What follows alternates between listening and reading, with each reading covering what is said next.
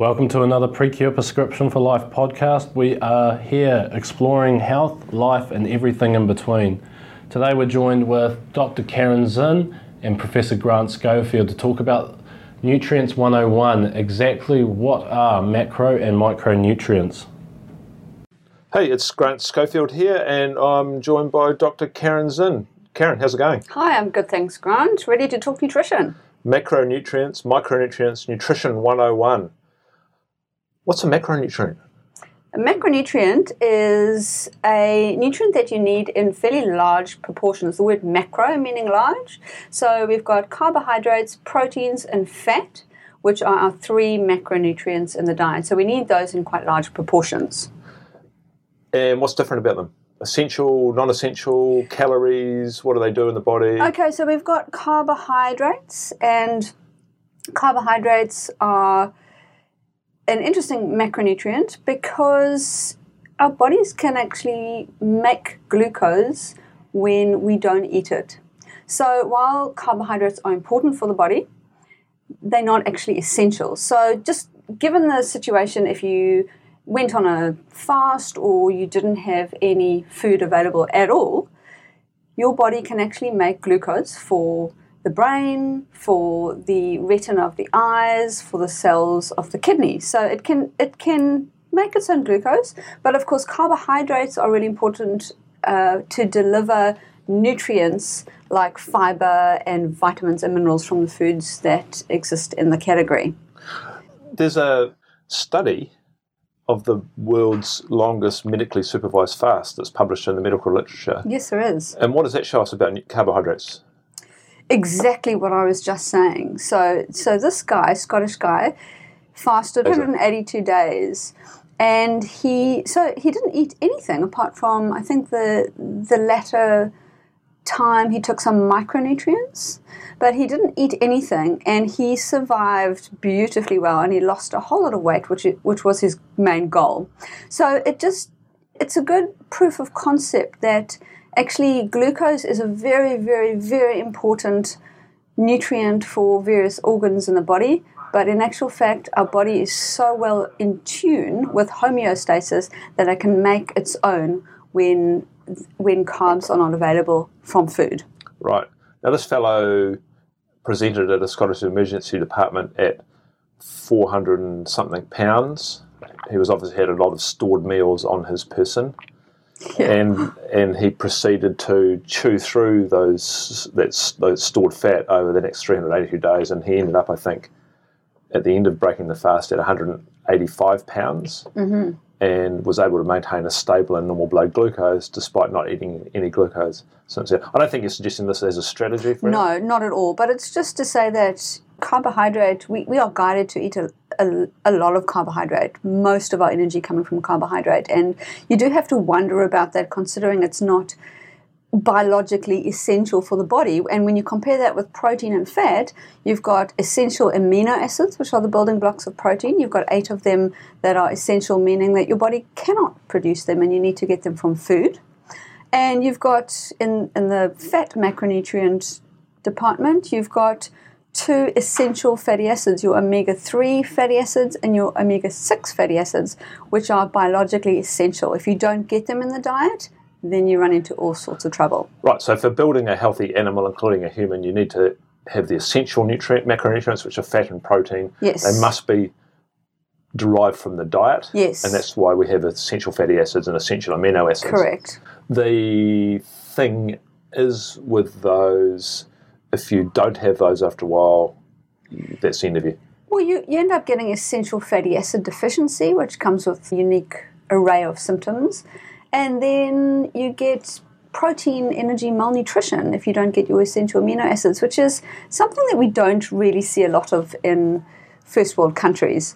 But it's still very possible if you don't eat any essential amino acids. And I mean, you get them from animals and you get them from proteins as well. So it would be a real challenge to not have any of those for a prolonged period of time. Right, and what about this idea of energy density by these macronutrients? How many calories? When we talk about calories, what do we even mean? Yeah, so a calorie is just really a unit of energy, and it can be described as calories or kilojoules. And what we know is that carbohydrates and protein per gram give us equal amount of calories. So 1 gram of carbs gives you 4 calories, 1 gram of protein gives you 4 calories. Fat is more calorie dense, so 1 gram of fat gives you 9 calories, and 1 gram of alcohol, which can be described as a macronutrient really, is supplying you with 7 calories. So this is just the energy that you get from these different macronutrients that you find in food. So all you're saying is like a teaspoon of fat, maybe that's 5 grams, would give you 45 grams of calories, whereas a teaspoon of sugar would give you 20. Right. So, and that's one of the thoughts about fat being a problem in the diet. Yeah, and I think that's really interesting because one of the places that I think we've gone wrong in guiding people, and you can see how it's been you can see how it has gone this way, is that you need to have a small amount of fat in your diet. You need to have low-fat diet because fat is very calorie-dense. And, of course, if you have too many calories, that could lead to gaining excess weight. So purely because of the calorie contribution of fat and alcohol, it means that we need to keep those foods low. But the system's more complicated than that. I think is much more complicated. And we'll look forward to hearing more about that. For sure. What about ketones? What are they? Yeah, so ketones provide energy from the body, but you don't actually eat ketones like you would eat bread and cereal, which would give you carbs. You don't actually eat ketones. Your body makes ketones, and it makes ketones by breaking down fat. So when you are either not eating anything or when you are on a very low carbohydrate, high healthy fat diet, you would be using fat as a fuel source. And what happens there is you break fat down and it produces 3 ketones in the body. One's called beta-hydroxybutyrate, one's called acetone, one's called acetoacetate. And these ketones provide your body with fuel, and they provide the brain with a good source of fuel too. Cool. Now that's macros. What about micronutrients? What do we mean by micronutrients? Yeah, so when you look at the word, macro meaning large, micro meaning small. So these are a range of vitamins, minerals, and trace elements that you get in very, very small quantities, but you have a lot of them. So find a little bit in a lot of foods. And micronutrients, I think, have been the most underestimated component of nutrition because we're so focused on macros that we forget about the micros, and they have a range of functions in the body. And without the macros, we simply just don't tick over as we should. So we're talking about things like vitamins. Vitamin C is a micronutrient? Yep, it is. So we've got our water-soluble vitamins, which are your B complex, your B1, B2, B3, B12, vitamin C. And then we've got our fat solubles, which is vitamin A, vitamin D, E, and K. So those water-soluble ones just go in through the intestines into the blood and away they go. Yeah, and the fat-soluble ones need to go through the cholesterol pathway. Yeah, and your water-soluble ones, your body takes what it needs for its functions, and then you excrete the rest in your urine. And that's why sometimes you see if you take a B vitamin supplement, your urine is very yellow because that's a lot of the B vitamin that comes out because your body's taken what it needs from it. The fat-soluble ones are stored in the fat stores. So typically you can store, like vitamin D is a classic example. You store it in your fat stores, and typically only at the end of winter, your stores of vitamin D are low because the sun activation hasn't happened throughout winter. So A, D, E, and K are stored in the body in your fat stores, whereas water-soluble are not stored. And what about the minerals and metals and these sorts of things? Yeah, so again, you've got a wide range of minerals. You've got calcium, you've got iron, magnesium, manganese, phosphorus, you've got electrolytes like sodium and potassium, and each of these different micronutrients have a unique function in the body, ranging from fluid regulation for sodium and potassium, right through to bone formation and regulation from calcium and phosphorus. It's interesting. I've always been critical when we're talking about diets. You're going on about micronutrients, and I'm sort of rolling my eyes going, who cares? Honestly, the macro's important. As long as you're eating a range of unprocessed foods, you're going to get enough. Is that true? I think at the end of the day that is true. If you do get a range of good quality whole and processed foods, your micros should sort themselves out for sure. But like I said, I think we've been too focused on looking at the macro ratios and less focused on actual foods, which will provide us with these micronutrients. Right, and so there's a school of thought that says that modern farm-grown or industrially grown food lacks the range of micronutrients that previous generations of food have. Is there evidence for that? Oh, I think there's an element of truth to that. In New Zealand, our soils tend to be lower naturally in selenium and in iodine, so some of our foods would be slightly lower in those nutrients. I think also in the industrial processes, food processing strategies, what happens is that we lose a lot of the micronutrients. We're recycling the same soil, fertilizer, this sort of thing. That's right, and also just the actual processing of the food strips foods from micronutrients, and that's why they fortify things. They strip it away and then they add it back, which is an interesting concept. Right. Another thing in food, okay, so what I'd like to do now is talk about how we process food. Mostly you need to put food in your mouth and eat it, right? Absolutely. You chew it, which is called mechanical digestion, and then it goes down your alimentary tract and gets absorbed, and that is called chemical digestion. And it'll happen in different places, and the gut composition and the way the gut works varies between people. What are the issues there? Yeah, it does. Carbohydrate, protein, and fat have their unique methods of being digested in the system. And you're right, people have different reactions to different foods. So healthy gut will have a lining that's got this structure whereby certain molecules are not let through because they can be quite. This is the tight junction thing. The cells in the gut are butted up tightly against each other, but sometimes they become that junction. So sometimes they become a bit loose or leaky, and the stuff can leak through that wouldn't normally go through into the blood. Totally, and the typical one there would be something like gluten, or perhaps a component from dairy and other components of food that can leak into the spaces that we shouldn't find these foods, and that can cause a range of symptoms, typically gastrointestinal symptoms like bloating and diarrhea and just general discomfort. And some of those molecules might end up in the bloodstream, and the immune system doesn't recognise them as friendly molecules and then will attack them, and that's what we call an autoimmune response. Totally. So we have this celiac disease, which is the typical immune response whereby gluten is attacked. So it's almost seen as like a foreign compound in the body. Right, and that's the theory that the gluten, the protein that is in wheat, actually doesn't resemble the protein in more ancient wheat. So it's actually a very new, because of a lot of crossbreeding and genetic. Yes, and I think the way that they process wheat now is quite different, and also the types of wheat now have a lot more gluten than the wheat of old.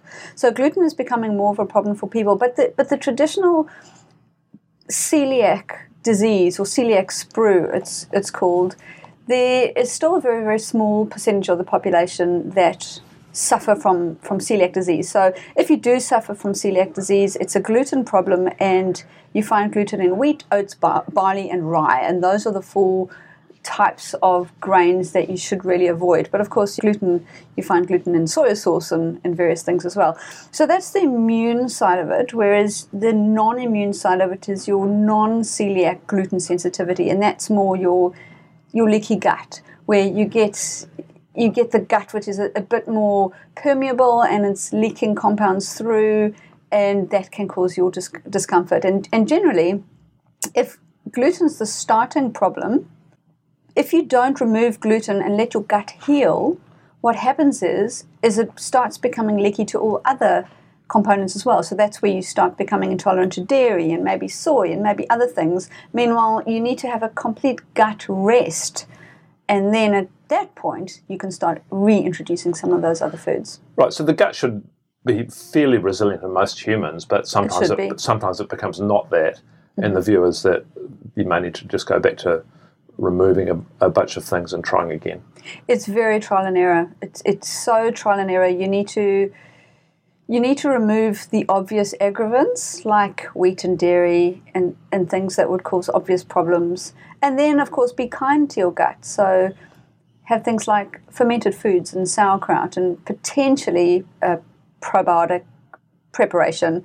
And again, ideally, you want to avoid alcohol. You want to avoid all the things that are going to aggravate. And you do that for a while until the gut is then happy and healthy and ready to then process those other foods. Okay, the last thing I want to talk about is wrapping up this Nutrients 101 is we hear about all these different ways of eating, that the macronutrients change. It's high fat, low carb, low fat. What's that a little bit?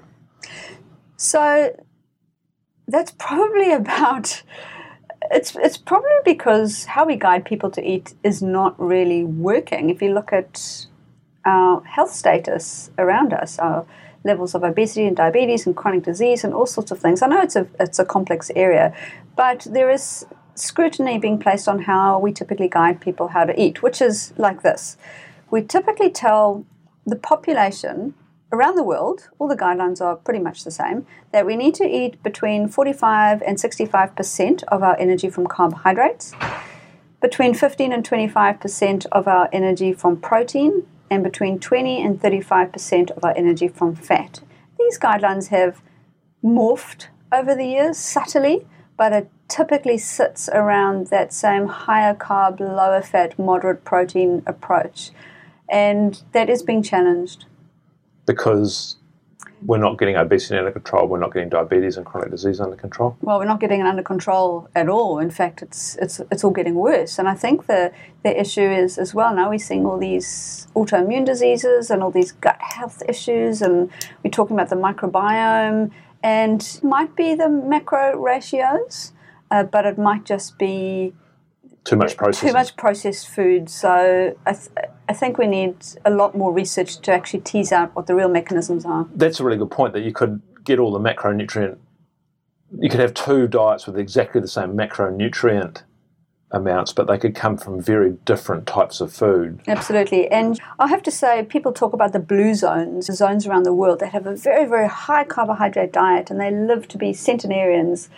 So low-carb critics go, what about these blue zone people? It's not about the carbohydrate. And to a certain extent, there's an element of truth there, because if you look at what's common about all these blue zones, so places in Italy and another areas, Okinawa, what's common about these places are a few things. So the first thing that's common is that they don't tend to eat a lot of processed foods. They eat whole unprocessed foods.